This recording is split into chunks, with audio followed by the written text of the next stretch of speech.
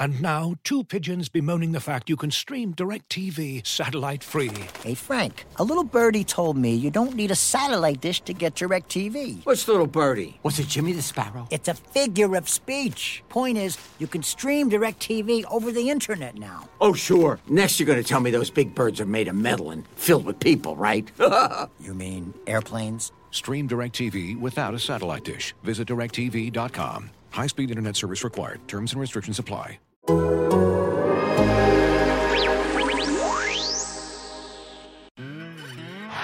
it a 2-point game. There's your mismatch right here. Now it's Luka. Deep three. Luka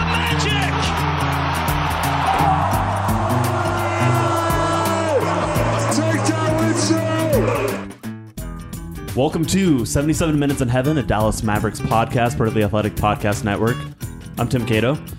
I write about the Mavericks. We've got Dave Dufour. Yo. What up, Dave? In the house. In the house. We've got a weird episode. It's not weird. No. I'm saying weird because I want it. I'm projecting. I'm forecasting. I want this to be weird. Well, you don't understand. So we're recording post-game after the Celtics game. After the Celtics, yeah. So second night of a back-to-back for all of us. Indeed. We're recording in person. Safely, of course, with gigantic cables on our XLR microphones. So we got two guests, and that is the key here. Well, but also no. The most important thing, Tim, is I'm here in person. I get to look at you. Without there's no Zoom in the way. There's no iMac. I just get to see it's me and Tim uninterrupted. Dear listener, I would argue this is the least important thing. In fact, a thing that I do not want. No, we're here. I'm just trying to say that Dave's stare. Cold, people already scary, thought terrified. We were recording together in person, right? Because we come across like we just naturally hate each other. A hate that comes only when you are around people. Only when you actually hate each other naturally. All right, introduce the guests. You're the host. Well, honestly, I'm going to let them do it. Why are you guys on Doyle?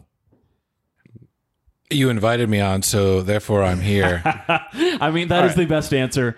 What do you do? So I also cover the Mavericks, not as exclusively as you do, Tim. I've also known Dave here for a while at Summer League over the years when that was a thing the NBA was doing. And so I was at the game, and there was a lot of... Nothing big happened at the game. We're not talking about the game. A little bit, but yes. But to be clear, for Forbes, for Mavs Moneyball. That's correct. For Forbes and Mavs Moneyball. And then no one really will actually care about any of the writing I do about the city of Dallas. Oh, no. See, this is the stuff that I followed Doyle for. I know more about Dallas city planning than any other city because I followed Doyle on Twitter. Well, it's the city that needs the most city planning, so that's not a big shock. Right. All right, Austin Guria, longtime friends of the podcast that I've made, produced, been on, will know Austin. Birthed. I don't ever want to birth a podcast. That sounds painful. You essentially did. Okay. But so what's your history? You're not actively in sports media, but you do have a history here. I have a history. I was previously on the illustrious Mavs Moneyball staff with you. You're going to say the illustrious Mavs Moneyball pod. Also the Mavs Moneyball pod that now Kirk Henderson runs, and he's doing an immaculate job. For the record, I love Kirk. I also love Kirk. It's Mavs Moneyball After Dark. Wait, really? Yeah, that's the name of it. And I thought Fred Katz owned After Dark. It's Kirk Your Enthusiasm. Now, Kirk Your Enthusiasm is the best name. That's what it ought to be because Kirk is both, ubiquitous. Right? Am I wrong about this? One of them has Josh, and the other one is just Kirk, I believe. The solo Kirk is Kirk Your Enthusiasm. Right. The other Kirk's one is Mavs keyboard Moneyball is going to Dark. get retired. Yeah, we're going to hang it in the AAC, rafters. Yeah, right? That's absolutely. Yeah. An all-time poster. It's going to be Kirk. It's Nowitzki Way and Kirk Avenue. Serious That's face. the goal. I'm convinced that Carl has a binder of Kirk's tweets in his office that he refers to. Are we before sure every game. it's not going to be Kirk Road Rage? Oh, God. Ooh, actually, no. that's Kirk, I love you. terrible and great. I love you.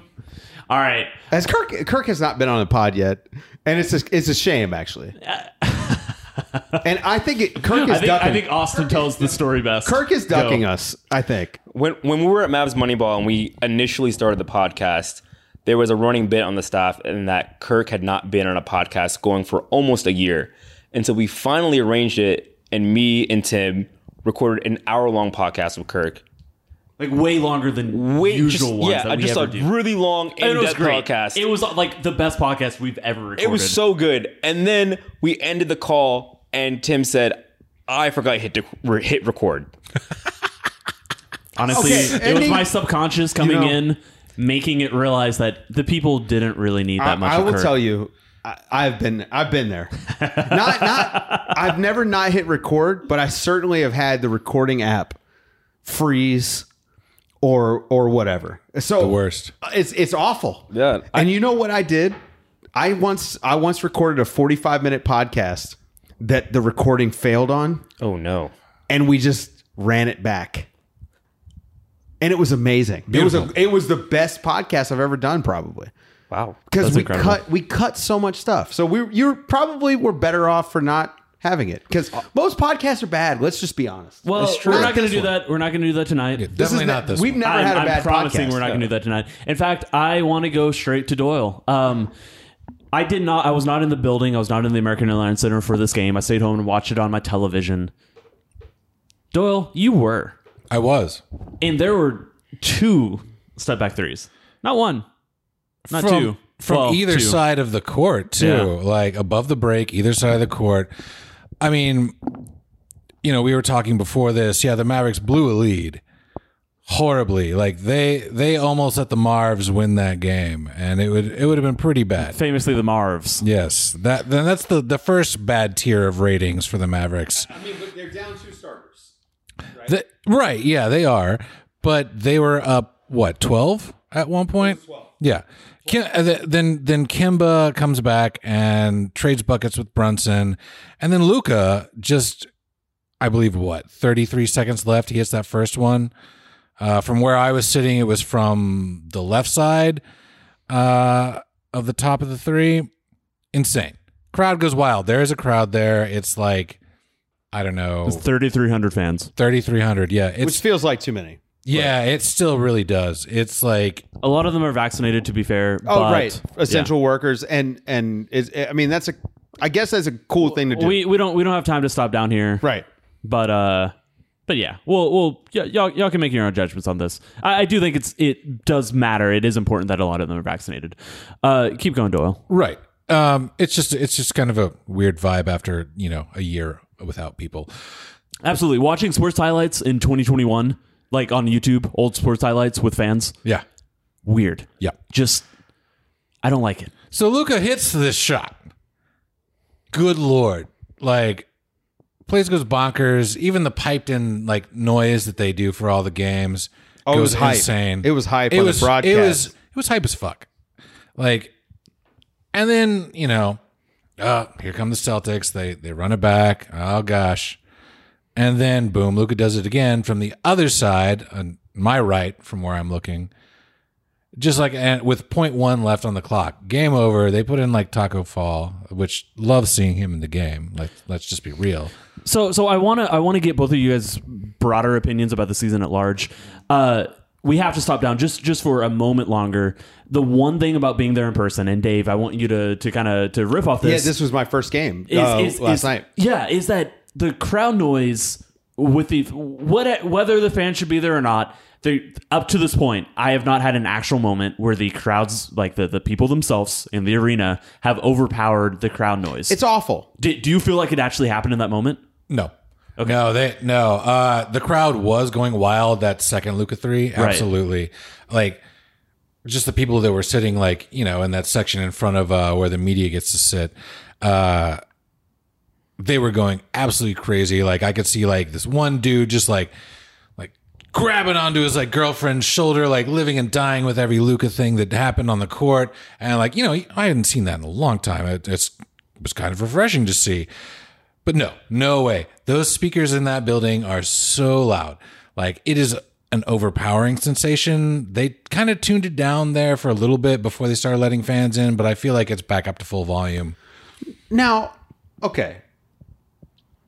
Now you watch the game on mute, right?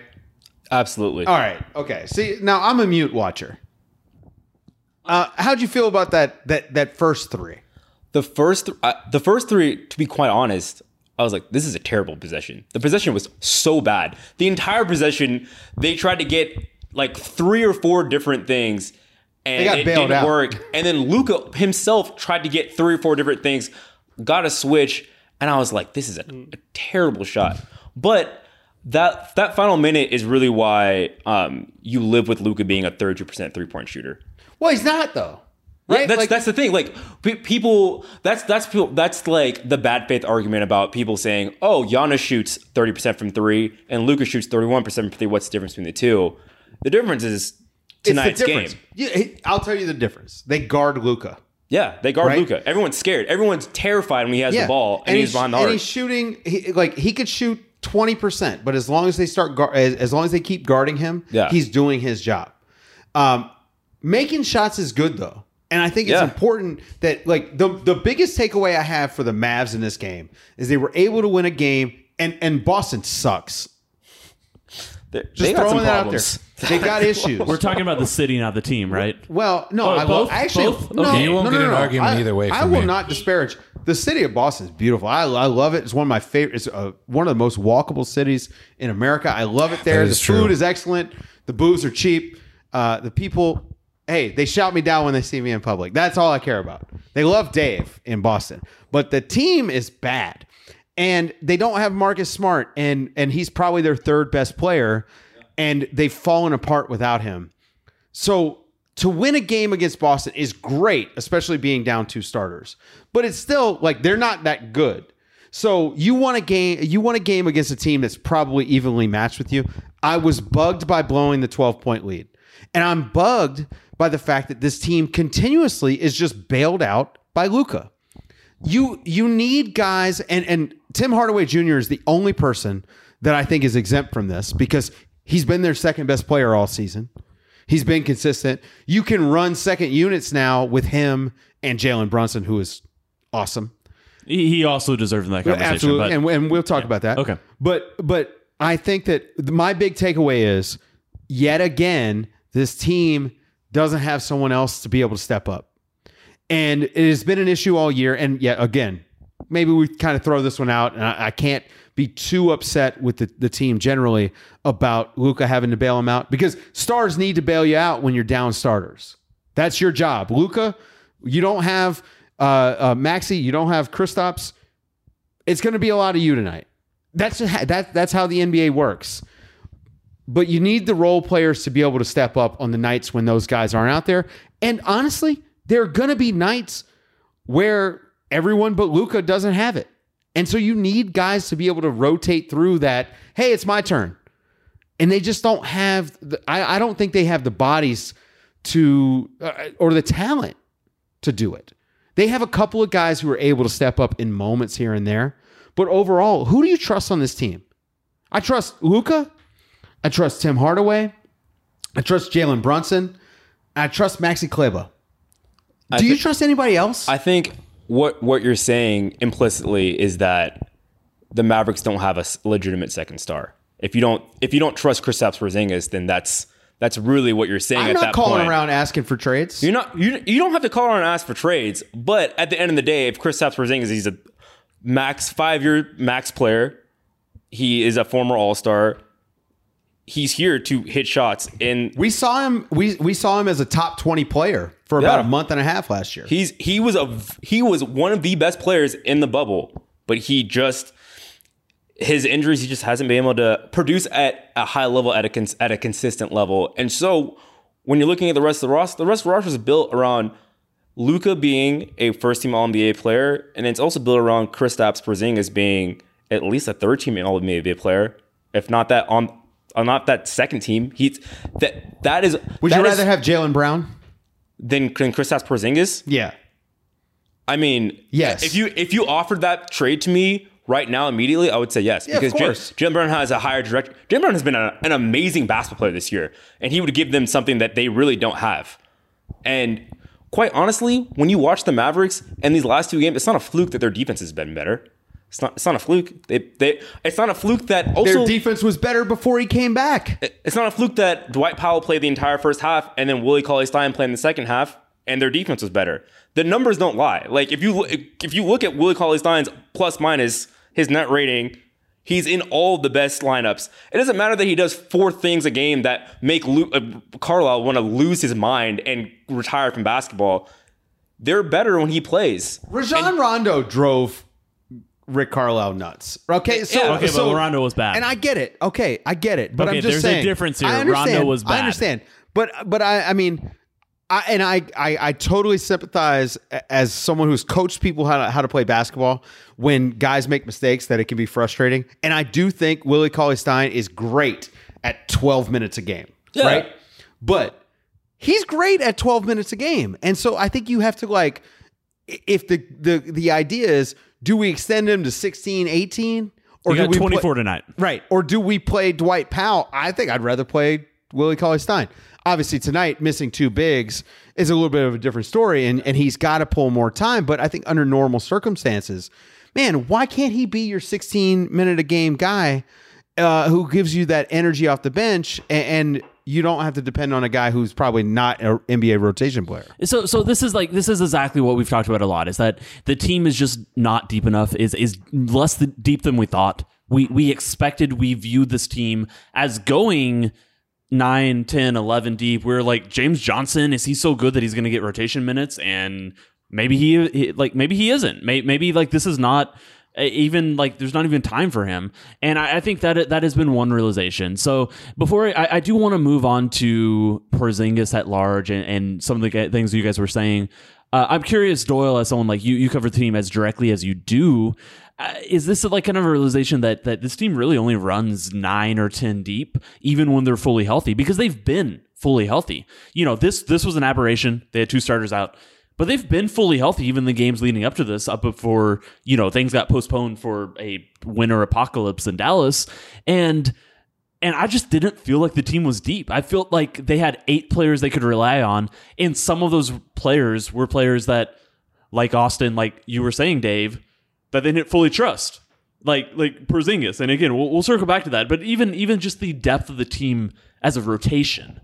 But this is right? Why I was lower on them coming into the season. Right, and like it's been interesting to see because Rick was messing around with lineups as he does at the start of the season. Porzingis was out, and so you're seeing Iwundu, you're seeing Green, you're seeing even the two-way guys in the lineup. It was interesting and like quirky, maybe not working so much, but I enjoyed seeing the depth of the team and seeing what maybe was there. And they have completely shortened the lineup so bad. It's like when you have a substitute teacher and it's fun for a day, and then it's like, oh, he's here for a second day. That's kind of fun. And then you get the 3rd day with the substitute. And you get the 4th. You're like, what are we doing here? Like, just give me the key characters back. Come on. Something I've talked about with a lot of people, just generally. I feel like everyone is like, our expectations are just too high for where this team ought to be. Like, Luka Doncic is 21 years old. This is year 3. Right. And we talked about this a little bit. I think this is the year that should have been what last year was, where there's a 6 seed, there's a 7 seed, something like that. They've taken a step back from last year, but I think overall the plan is you're still on pace. This is a team that should be thinking about conference finals 2 years, 3 years from now, championship 4 years, 5 years from now, because it just takes that long to acquire those assets. And Kristaps Porzingis is probably just never going to be healthy enough to be the guy to make an impact, that the impact you need. One guy doesn't get it done. Even LeBron James has to get Anthony Davis to LA or someone else, right? The league is too talented. And so you need to try to stack the deck. You've got a top 5 guy. Like Luka Doncic is a no doubt tier 1A guy. You can win a championship with Luka Doncic. Like, we're looking at what he does, the way he sets the pace, the way he runs everything. But Kristaps is so probably that not that is guy. a very romantic idea to have, and I don't blame you. They did overachieve last year, and they should have been even better. And there's no reason that everybody, the rest of the team, the rest of the league shouldn't have the same expectations. And I think a lot of it just does circle back to Porzingis. Where's Porzingis at? What is his like? This is the week to talk about Porzingis. Right, well, this is where Porzingis is at. There are trade rumors, right, out there, as you've reported on. Jake Fisher, Jake Fisher with Bleacher Report was the guy who broke the rumors. He's someone I know, a friend of mine. I trust him as a reporter. I didn't really add anything to it. I did get Cuban denying it, but again, Cuban's not going to say anything else. Let me just clearly, and we're all adults. And when NBA teams choose to treat us like we aren't, it can be certainly insulting. I don't care what the Mavs say. They should be shopping Porzingis. And it's not because Porzingis is bad. It's just because there are better players than Porzingis out there. And your goal as an NBA team is to put the best guys on the court that you can. You're telling me you can't find a better partner for Luka Doncic, a generational talent of the level of LeBron James? Like, this is a guy, he is the next 20 years of basketball. And you're telling me you can't do better than Kristaps Porzingis? Of course you can. There are better players in the league. There are better players in the building tonight, right? So they should be shopping him. Nobody's untouchable on this team but Luka. I would say that obviously they're well within their rights to be gauging the interest on KP, but any good general manager, this is not the time to trade KP. It would be dumb to trade KP. Distressed asset. Yeah, it's a distressed asset. You need to, if you were going to trade KP, you should have traded KP last spring or in the bubble, when he was playing at an all NBA level. He was honestly down the stretch last year. He was great, and there were some games where they played without Luka, and the team honestly, the offense hummed better, and they moved the ball better when he played. That and version of Porzingis with Jalen Brunson healthy, was great. Think about the lineup versatility that they have, the balance that they would have. They're now they have a second unit that is run by Brunson and Hardaway with no Porzingis, no Luka Doncic. You could, if Porzingis was at the level he was at last January, February, that would be just putting up ridiculous offensive numbers right now. And so when you think about what Porzingis was last season, the peaks he hit, and you think about the idea that, yes, in a vacuum, if they had wanted to trade him, that's when they would have done it. That's the moment where you're like, no, that is ringing suspicion, alarm bells. Why would the Mavericks come to another team when Porzingis is playing as well as he was 1 year after trading for him and say, hey, are you interested in this player? And so when Porzingis is described as untouchable, I think I want to dial down on that point, that he is untouchable in the sense that you would never admit a mistake and say, we actually don't trust this player who is playing great for us 1 year after we traded for him, and want to get rid of him. Yeah, you don't want to trade in a car you just paid for a new engine, even if it's running well. And that is when we say no. He's a citoyen though. But I think it's important to explain that the idea that Porzingis was untouchable, and is now not untouchable, is that enough time has passed, that enough doubt has crept in, that looking back at last season, there were moments where you could say now, oh, maybe we could have looked at what he could have been traded for then. It wasn't realistic then. It never was realistic then. It's probably not even realistic now for the reasons you guys talked about a damaged asset. And the value that you can get from a player is just not going to be what you could get at a later point. And all these things is kind of why the untouchable tag has left, but also why, even though there are reports, and I believe accurate reports, that Porzingis is a player who is being at least mentioned in these trade discussions, it doesn't mean that he's going to get traded right now, this week, this trade deadline, even this summer. He's not an asset. He's not a player who can get traded. And I will say, for the record, the Mavericks still hope that he is a player that turns out we're set for them. They have a lot of they've put a lot into this. We saw what it looks like when he's healthy and he's out there and things are going good. Like we've seen it. Right. That's what he was doing in the Pelicans game about a week ago or And 2 weeks ago. awesome, Sorry. right? Like when he looked great. He The dropped issue is- 30 plus. But it's the night in, night out. Right. And star players are able to do it night in, night out. And I hate to hammer a guy who clearly it's a physical problem with Kristaps. He's it is not skill. better. It's He's not not skill, better. right? Like yeah, it's not skill. It's the reason why he's not impacting night in, night out is because he can't play defense night in, night out. He's gonna have times where he's gonna miss shots and he's gonna have games where he goes 1 of 7 from 3.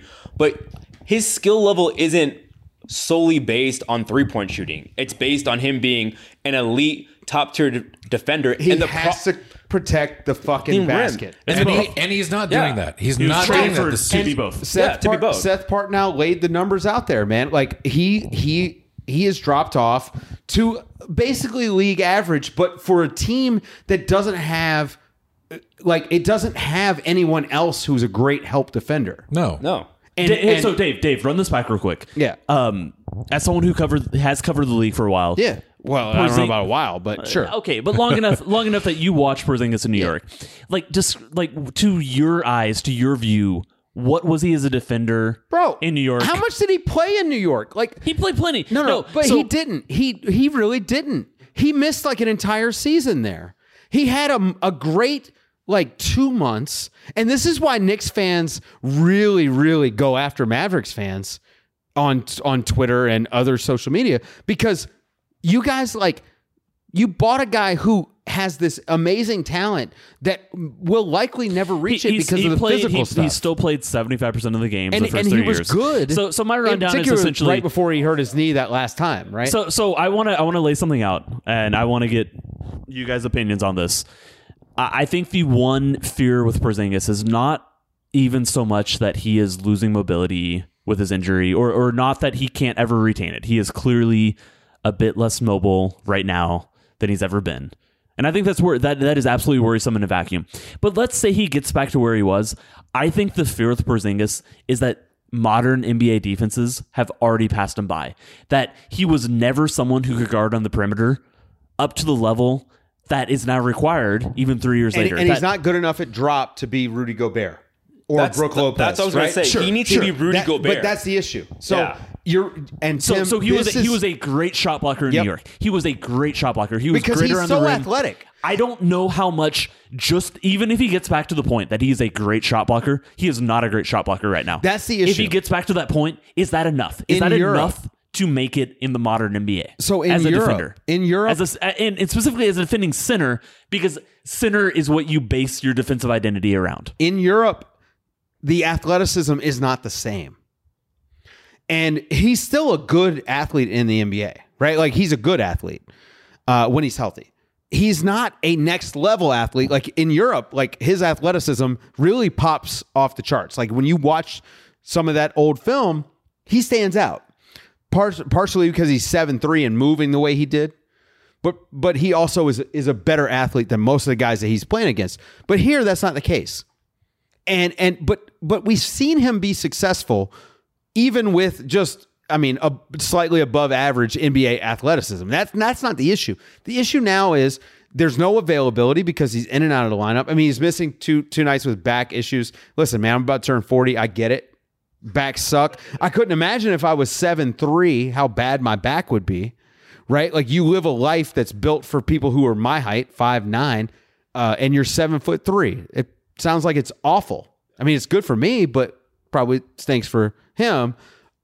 So the back stuff is whatever, but he still has just not looked right since coming back from the knee issue. Now I worry about the conditioning, right? Like clearly this season, I think we're ultimately going to throw out the window for almost everybody. Nobody looks like they're really in excellent shape. And I think in particular for guys like him coming back from an injury, it's been tough to get into basketball condition. You didn't have a training camp. It's not like they're having practices, so he can't be out there running 5-on-5. There's no G League practices for him to even go to. Like there's the G League's in a infrastructure- bubble. Yeah. Well, right. The Yeah. infrastructure isn't there. It's tough for these guys it's hard. Yeah. It's a really hard for everybody. And so I try to think about this, like if I'm looking at it with a long-term lens, I say, do I think Kristaps Porzingis is just the guy that we're seeing right now, night in, night out? And I don't think that's who he is. I'm right there with you. I don't think this is who he is.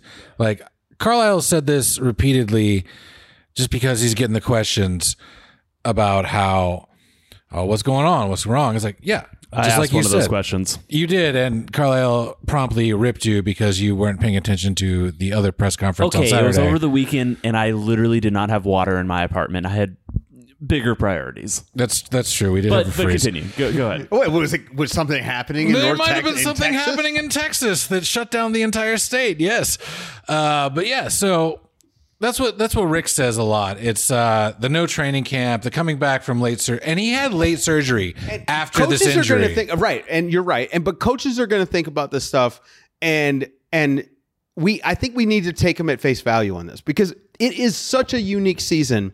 There are games back to back. I mean, it's like boom, boom, boom, boom, boom, boom. It's insane. It's probably one of the reasons they held him out for these 2 games. He's gotten 10 days off where he can just train and practice. He probably hasn't had that in 3 months. Honestly, should he even Hang on play his before the balcony with All-Star his game? girlfriend, Right? Yeah. Like when you look at how he looked in the last couple of games, should he even bother playing until after the All-Star game? Like maybe he just needs more time because he came back early. He did. Like, I felt like Yes. he came back early Because Jaren Jackson had the same injury as him before him. I think it was like a few weeks before. And Jaren Jackson all is. right, but hold on. But Memphis has got the stealth tank going on. They have- Come on, guys. All right. that's true. They didn't have the stuff. They want to make the playoffs. They got no, blown hold out on. last They do night. now, though. Here's what I'll tell you. Here's what I'm going to tell you. I just that is a team that Memphis that if they win games, It's great. Yeah. That's amazing because they've got a great coach. They've got a star in John Morant. They've got a bunch of really good young guys. If they win games, they're happy to do it. They're not tanking. But if they lose, so be it. So They're so sneaky at it that you've got them figured out. because they have good players and they play hard every night, right? They Like, might make a play in they're game. not now. They're not sitting guys who don't need to sit. I actually think that there's a good chance, and I love that you brought up Jaren because I wonder if Dallas didn't bring back Kristaps too early, and if they should have just waited and kept that original timeline where they were saying, "Hey, February, March." Because that's the thing with Kristaps. He wants to play. That Every guy, player- Right. every player wants to play. Especially Kristaps, even more than Luka. He's just like, he's very meticulous about his body and about being on the court and proving it to people.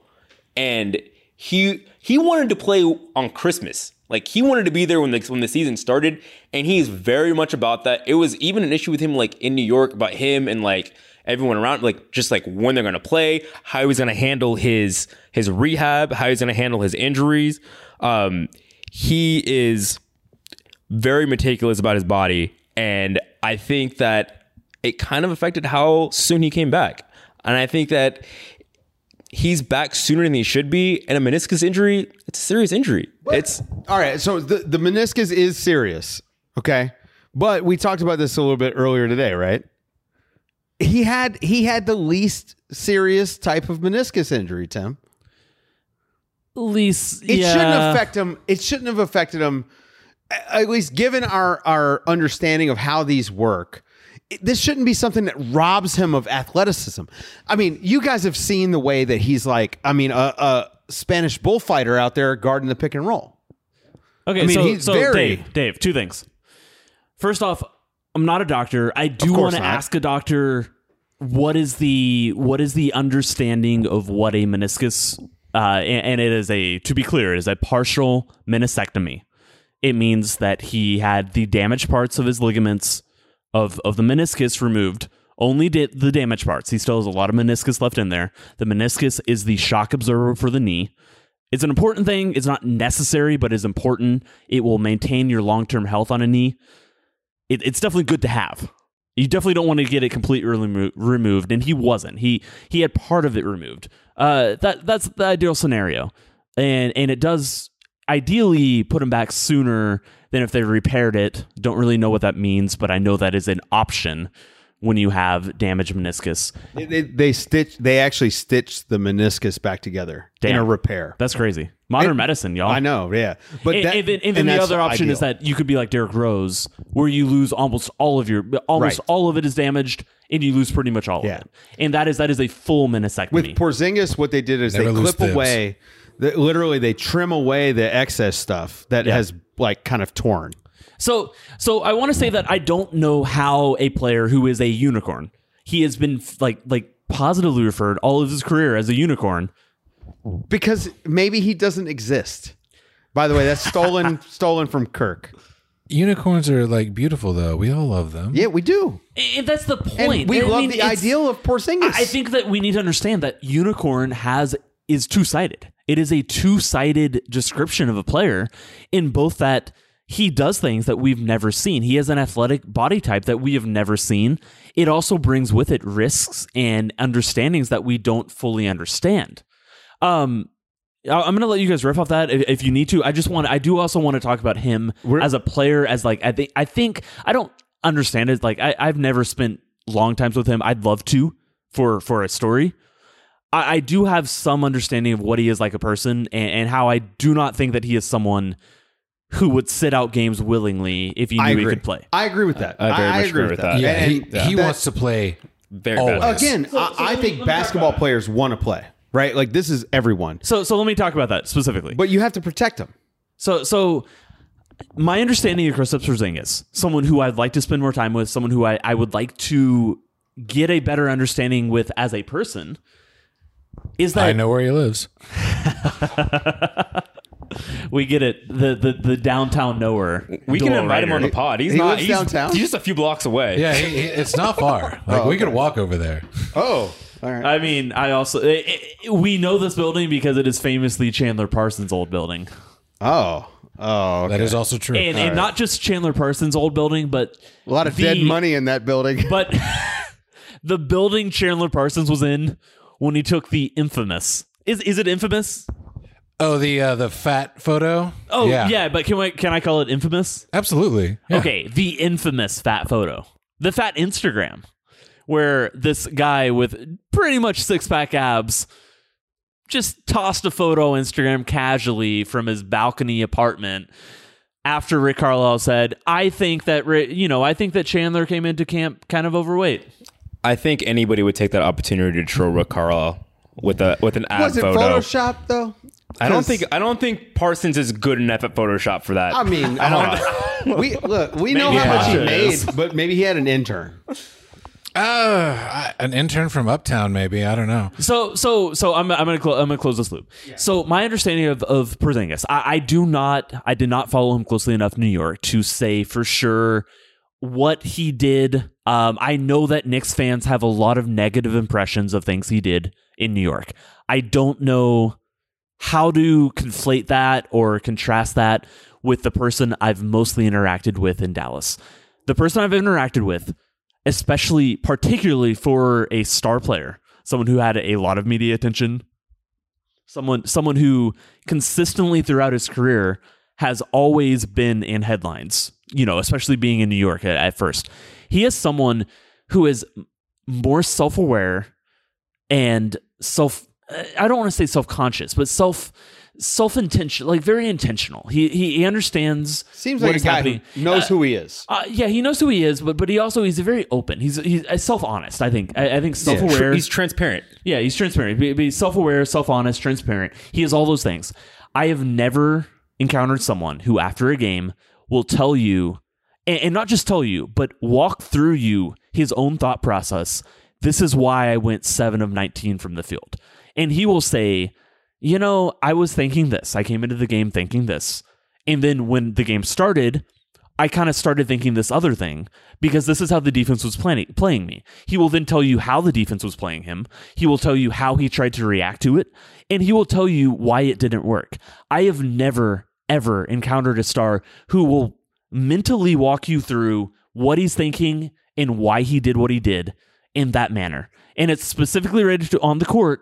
But I just think it's fascinating, and I think that it also kind of applies to why he will not sit out games if he can. If he can't, right? And I agree with you there.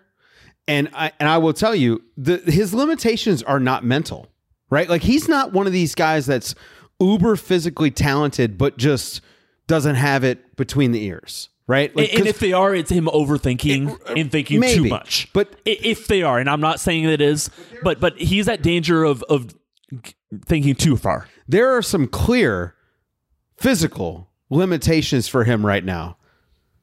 Sorry, Candace Parker's on TV and completely distracted. She has me. a great look going tonight. The hat is just immaculate. The hat, The fit is incredible. I mean, Candace Parker distracted y'all. Nikola Jokic distracted me. Yeah, Jokic. Yeah. All right, Adam Mares. But I think that is it's important to remember. I think Porzingis is a very talented player. I don't think anyone can argue with that because we've seen what it looks like at its peak, and it's not a flash in the pan thing, right? Like it's not it's not. And I hate to disparage Jeremy Lin, but it's not Linsanity. It's this like he's a good player at his best. Like we know, like he is probably a top 25, top 30 player at his best. He's an all-star at his best. Well, right. That's what he was playing like in the bubble. That's what he was playing. I mean, I keep pointing back to January, February last year when he was so healthy and things were going so well. And then we get the hiatus and then he injures himself. And I think that he's a guy that needs to play to be healthy. I think that's important for him. But obviously there is a limit to how much he can play because you have to worry about the wear and tear. And it's, okay, let's say at his peak, when he's healthy, he can be your number 2 guy to Luka. That's great. But if he's only healthy for 60 games and you can't depend on him in April, May, and June, what does that mean going forward? And this is why you're now going to hear his name in trade rumors because you need a guy who, yes, can do both. I hate to be cliche, but you need an 82-game guy and you need a 16-game guy.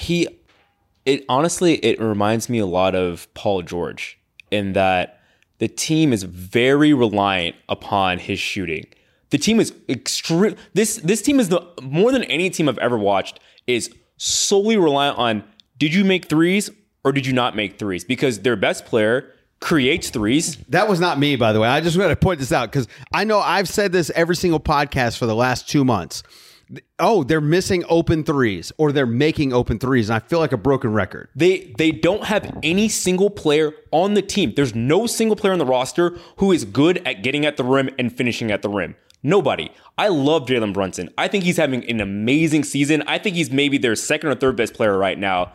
But even him, he's not. He's my height. He's not getting to the rim and finishing at the rim at a high level. This is obviously Luka aside, but yes, even Luka aside, yeah. But even this year, Luka has not gotten to the rim and finished at the level that he did last year. Last season, he was the best getting to the rim finisher in the league. He has taken a step back. He's taken a step back, and a small one, but you can't have an NBA team that only has one guy that can do it. As the host, I just have to do basic fact checking. That's good.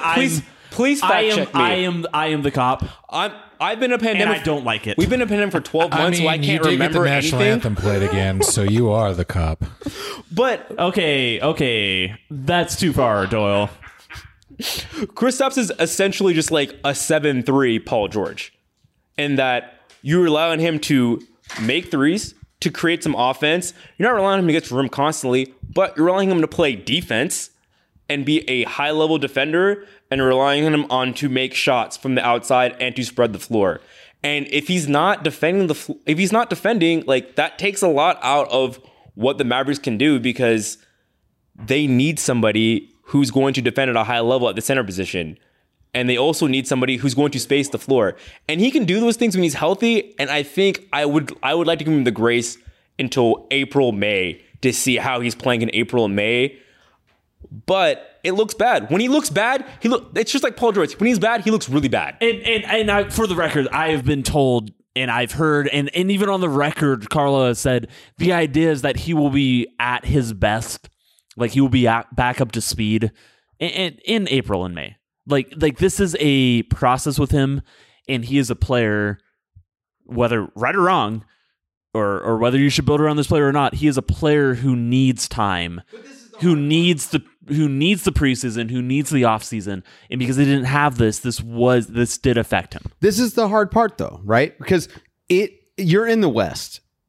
This is not you're not dealing with, oh crap, Orlando might come up and take my playoff spot. No, Phoenix has already taken your spot.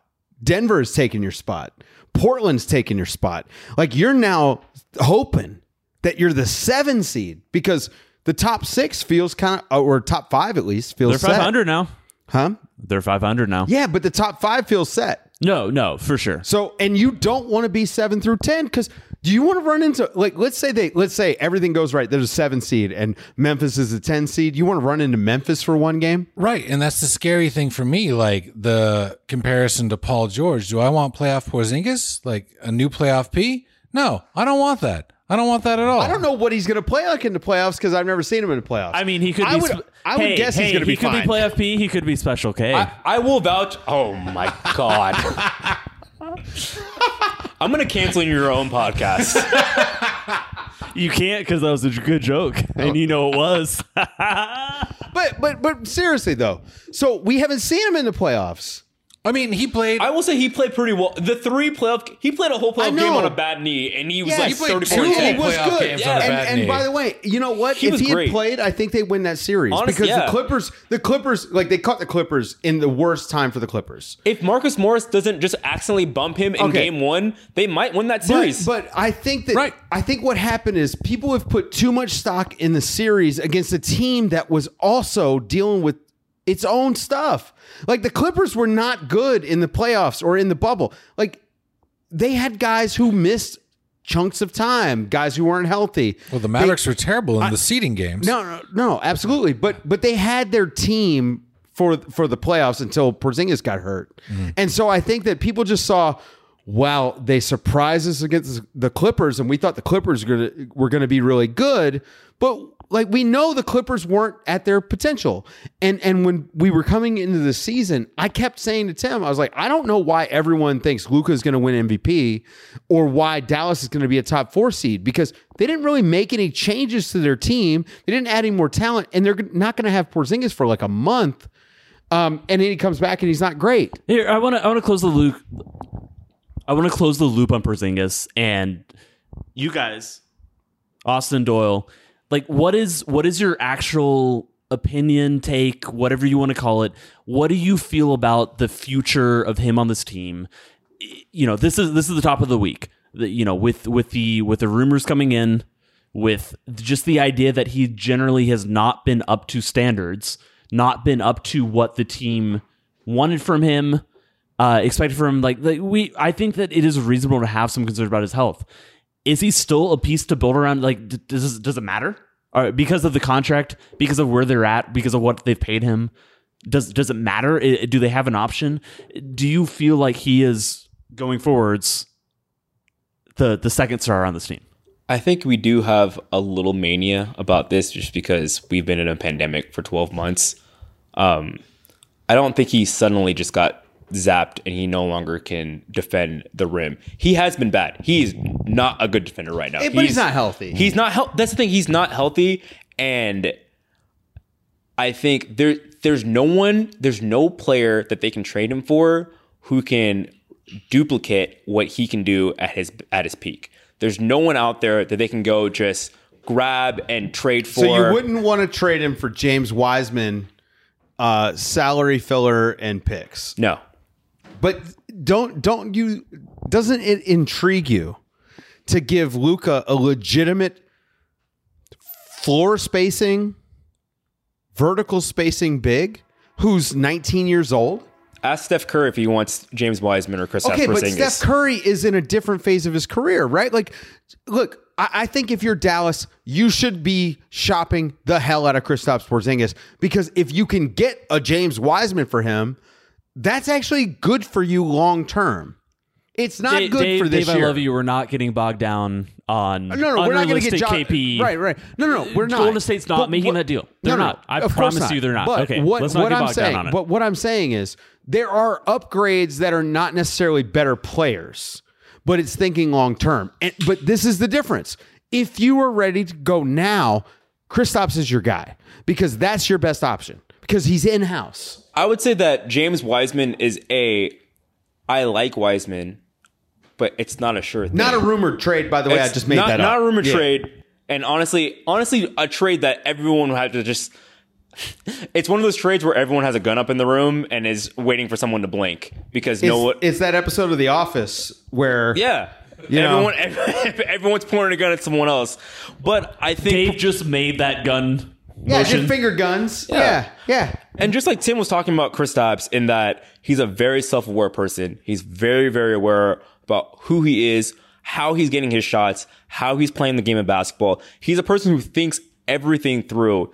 He knows he's not playing basketball right now. He knows he's not defending well right now. Like, no one has to tell him. He's not someone who's just like, you have to remind him that he's not playing defense well. He is very intimately in tune with how poorly he's playing, and he has a lot of pride in it. And so he's someone who I'm willing to give the leeway and the space to get healthy and to rebound and to be able to just work out and get healthy before I make any judgments. Because if you make a trade right now, you're not making a trade for a better player.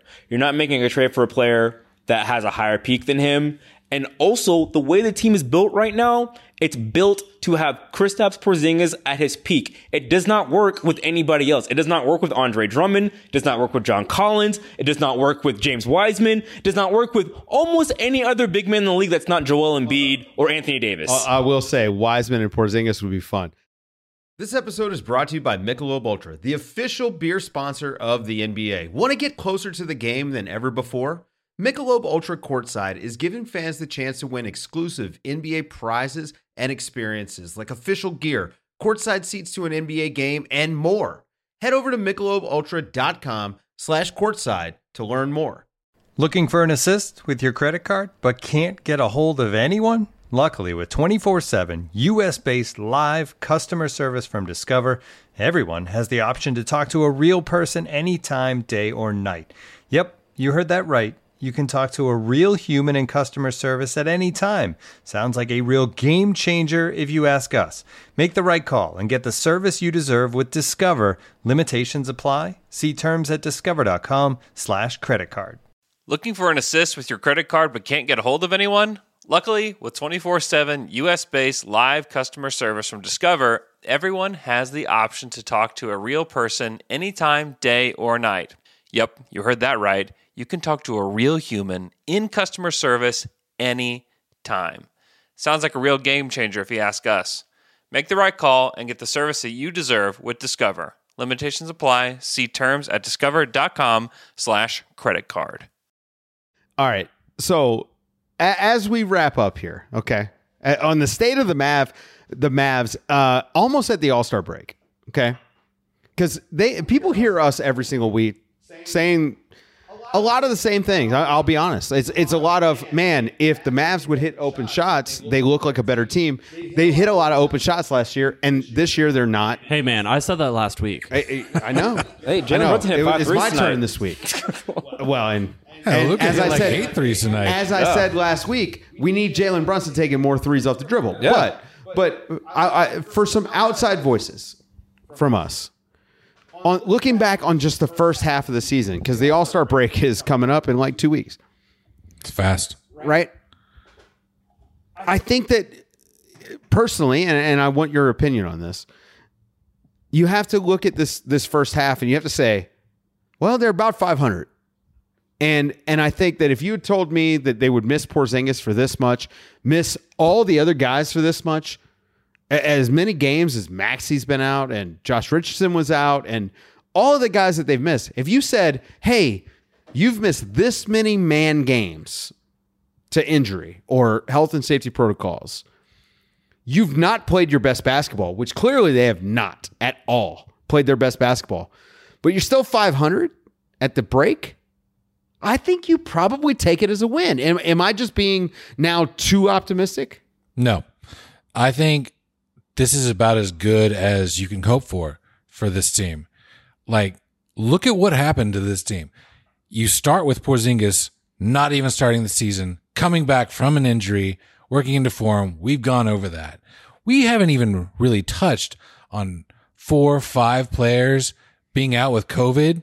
And then Hardaway was out for a period of that too before he moved to the bench. So they're losing their starting 5, basically 3 every game, every night. And so you're seeing rookies play, which is great. Good. I like to see rookies on the floor. Is that a winning combo? No, not necessarily. But here's the thing. Since Richardson has come back, and I think he's kind of the bellwether for this team, if he scores in double digits, the Mavericks win, except for like one game. He dropped like 24 against the Suns, and they lost because Booker, who we will see in the All-Star game coming up because AD is hurt. I will guarantee that one. Hit that crazy 3 to end the game. I was in the building for that. Wild. But this team is a mess. It has had a mess of a year, and it is only half a season. Like, this team has gone through more in half a season than I can imagine in a full team. They're up there with the Wizards to me as far as bad luck. It's insane. It's insane. The Wizards, the Heat, and the Mavs. Yeah. They've all faced unbelievable adversity. It's not only just like the COVID, like this is every team, but they've had actual injuries as well, right? Actual injuries. And having your second best player coming off of surgery under these circumstances is not ideal. And I recognize that. And I know there are times where I go hard. I've gone hard a couple times tonight. But I also recognize the limitations that they're kind of up against. If you told somebody before the season that they're about to reach the All-Star break and Willie Cauley-Stein is in the 4 or 5 highest 2-man net rating pairings for the team, you would say the team is probably not doing very well. You would say the team is just like, if you said that Luka is going to come into the season, he didn't know that the season was starting in December. He thought it was starting in January, and he's going to be out of shape for a month. And then you told him that Kristaps is going to miss the first 10 games. Wait, is Luka in shape? He's in shape. Rounding into shape. I'm not going to criticize Luka because it's a tough better season. shape than me. Rounding Tough into season. shape sounds like a backhanded compliment. But it's a tough season. tough. Think about it. Right? Think about it. I think it's a tough season to be in shape. It's a joke about rounding. And in particular for Dallas, where they just missed games for weather, right? Yes, like they had a whole week off. Right. They missed 8. They literally had their own All-Star break because our city shut down. Right. And they Not just the city, the state. The state, yeah. And like they practiced a few times, but like they were just like us in our apartments, hoping that we would have power and water. And some of them in our didn't. group, and some of them didn't. They moved them to hotels because some of them didn't. I'm like, Love to have an unregulated energy grid. right? Like I can't. How can I be mad at Dorian for missing 5 threes in the last 10 games when his girlfriend is Hey, pregnant? Doyle, and if you just ever sing ERCOT again on this podcast, Yeah. done. Yeah. I'm gonna. We're not ERCOT. singing ERCOT. I'm gonna do it. I'm gonna do it. It's a one-of-one season. It is a one-of-one season. Like that. So I think that sort of perfectly encapsulates everything I feel, not just about the team. I mean, you guys know I cover every team, right? Like, I think overall for this season, it is a one-of-one season. And so as much as I want to just after every game say, well, this is the big problem with this team. This is what they need to fix. I think the stuff that they need to fix is apparent, but it's the same stuff that they needed to fix last year. There's nothing new that they need to fix. Porzingis didn't get worse. He just isn't healthy. And so maybe by next year, when things start to normalize, you get the guy that you paid for. But then guess what? You're entering the 3rd year of the contract. And there are realities that are mandated kind of by the CBA. And so that's when you start thinking about, hey, listen, the Warriors, maybe they could use Porzingis. If Porzingis is a less important player for a team, him being healthy matters less. And when he's available, he's a boon. The Mavericks need him. They need him out on the court. They need him at 100%. And they don't have that right now. But I do I think that you saying it's a one-of-one season is the perfect moniker to put on it. It is unique. And I have a final closing thought. It's just that I've written about sports since I found out today that Tim Cato has written about sports since he was in high school. And I want everyone to know that I respect Tim so much as a writer, and I've learned a lot about covering the NBA from Tim, despite our age difference. But I had no idea that he was covering the Mavericks when he was in high school. So I met Tim because we were covering the UNT Mean Green basketball team. He was still in college. I had been since graduated from college for several years when Tony Mitchell, former NBA great of the Detroit Pistons, great dunker, yeah, absolutely, was there, and that's how I met Tim. Many moons have passed since then. These are all true stories that I can confirm through reporting.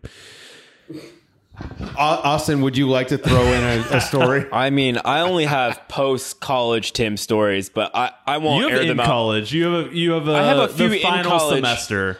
Anyway, I don't want to get belabored with me and Austin driving up to Denton together as in my final year as I lived abroad. And by abroad, I mean Dallas. No, so I've covered basketball for a long time, for over a decade, if you really count all that experience. One thing that I've realized over the years is that you really have to take the experiences and the observations that you see and you learn throughout a year, and you use those to analyze the following season. And each time you kind of build on your season.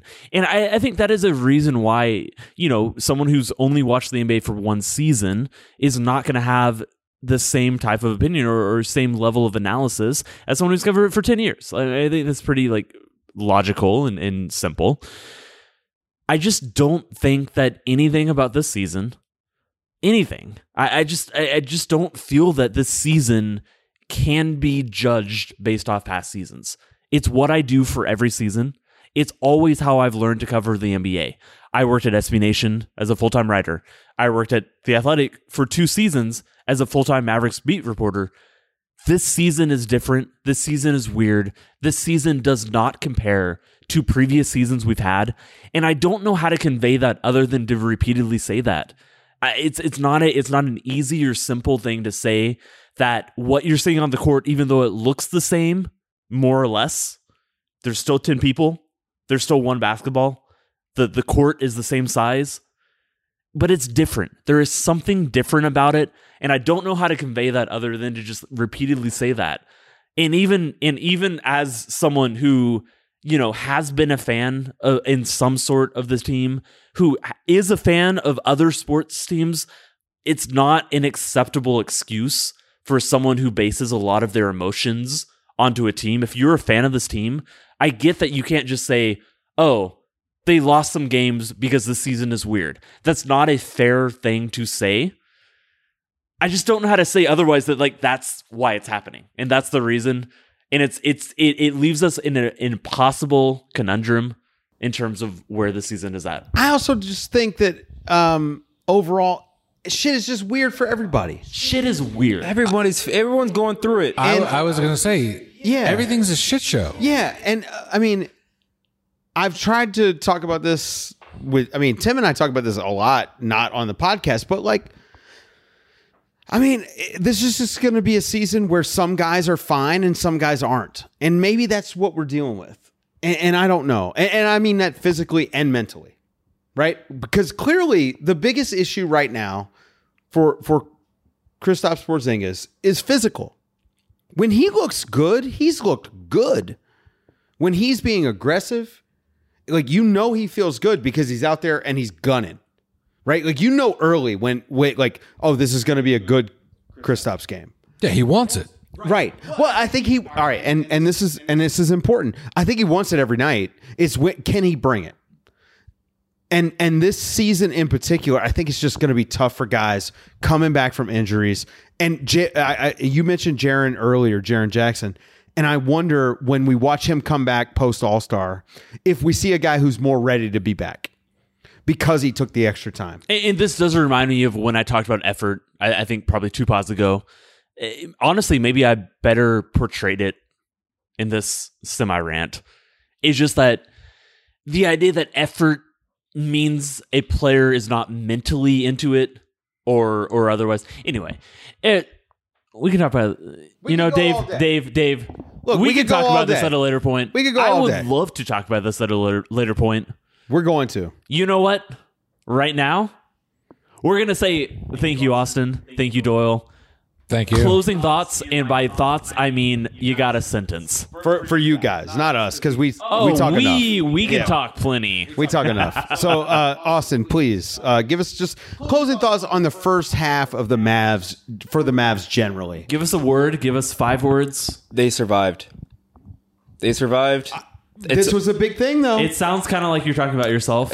They survived. It's honestly playing 72 games in a pandemic and trying to keep your wind and stay motivated in a place with no crowds and no outside energy. It's why we saw so many weird blowouts to start the season. Have you ever related more to an NBA team? Yeah. This is the most I've ever related. We're just like every week where you just end the week and you're just like, you're good, you're alive, and it's a little better than it was before. They survived. I think this is a team you have to judge post All-Star break and not pre All-Star break. There are no good evaluative, there's no good way to quantify their first half of the season, and all of their net ratings, all of their numbers are just skewed by just the absolute randomness of this first half. Doyle, go and do not mention net rating. I mean, I got to say that's tough to follow, but yeah. This entire NBA season has been one that I've questioned thoroughly, and just right and left how they've handled it.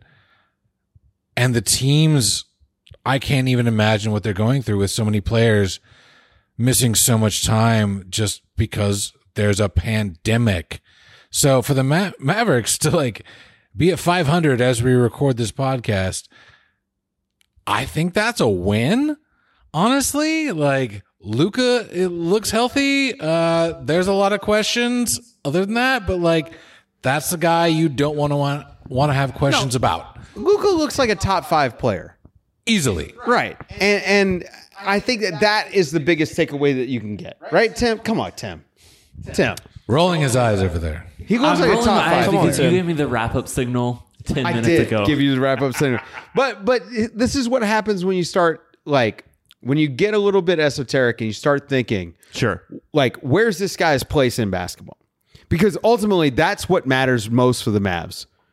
Luka Doncic, I think this is a tier 1A guy. This is a top 5, top 7, whatever you want to call it. He's in that LeBron, Steph Curry, Kevin Durant. He's in that range. He is a guy who can be the best player on a championship team. We see it every freaking night. He controls the pace of the game in a way that stars do. And I don't just mean regular stars. I mean upper echelon stars. And so I can understand the frustration of you've got this guy. Now, how do you build around him? But Tim, when I'm looking back on this first half, okay, as we close out, when I'm looking back on this first half, what I am struck by is the lack of help on the high end. It's not the role players on this team that aren't doing their jobs. Okay? It's Kristaps. And we're going to blame it on... I'm very happy, Tim, to blame it on the injury. Okay? I'm happy to do that. But at some point, you also have to produce. And so in the second half, Tim...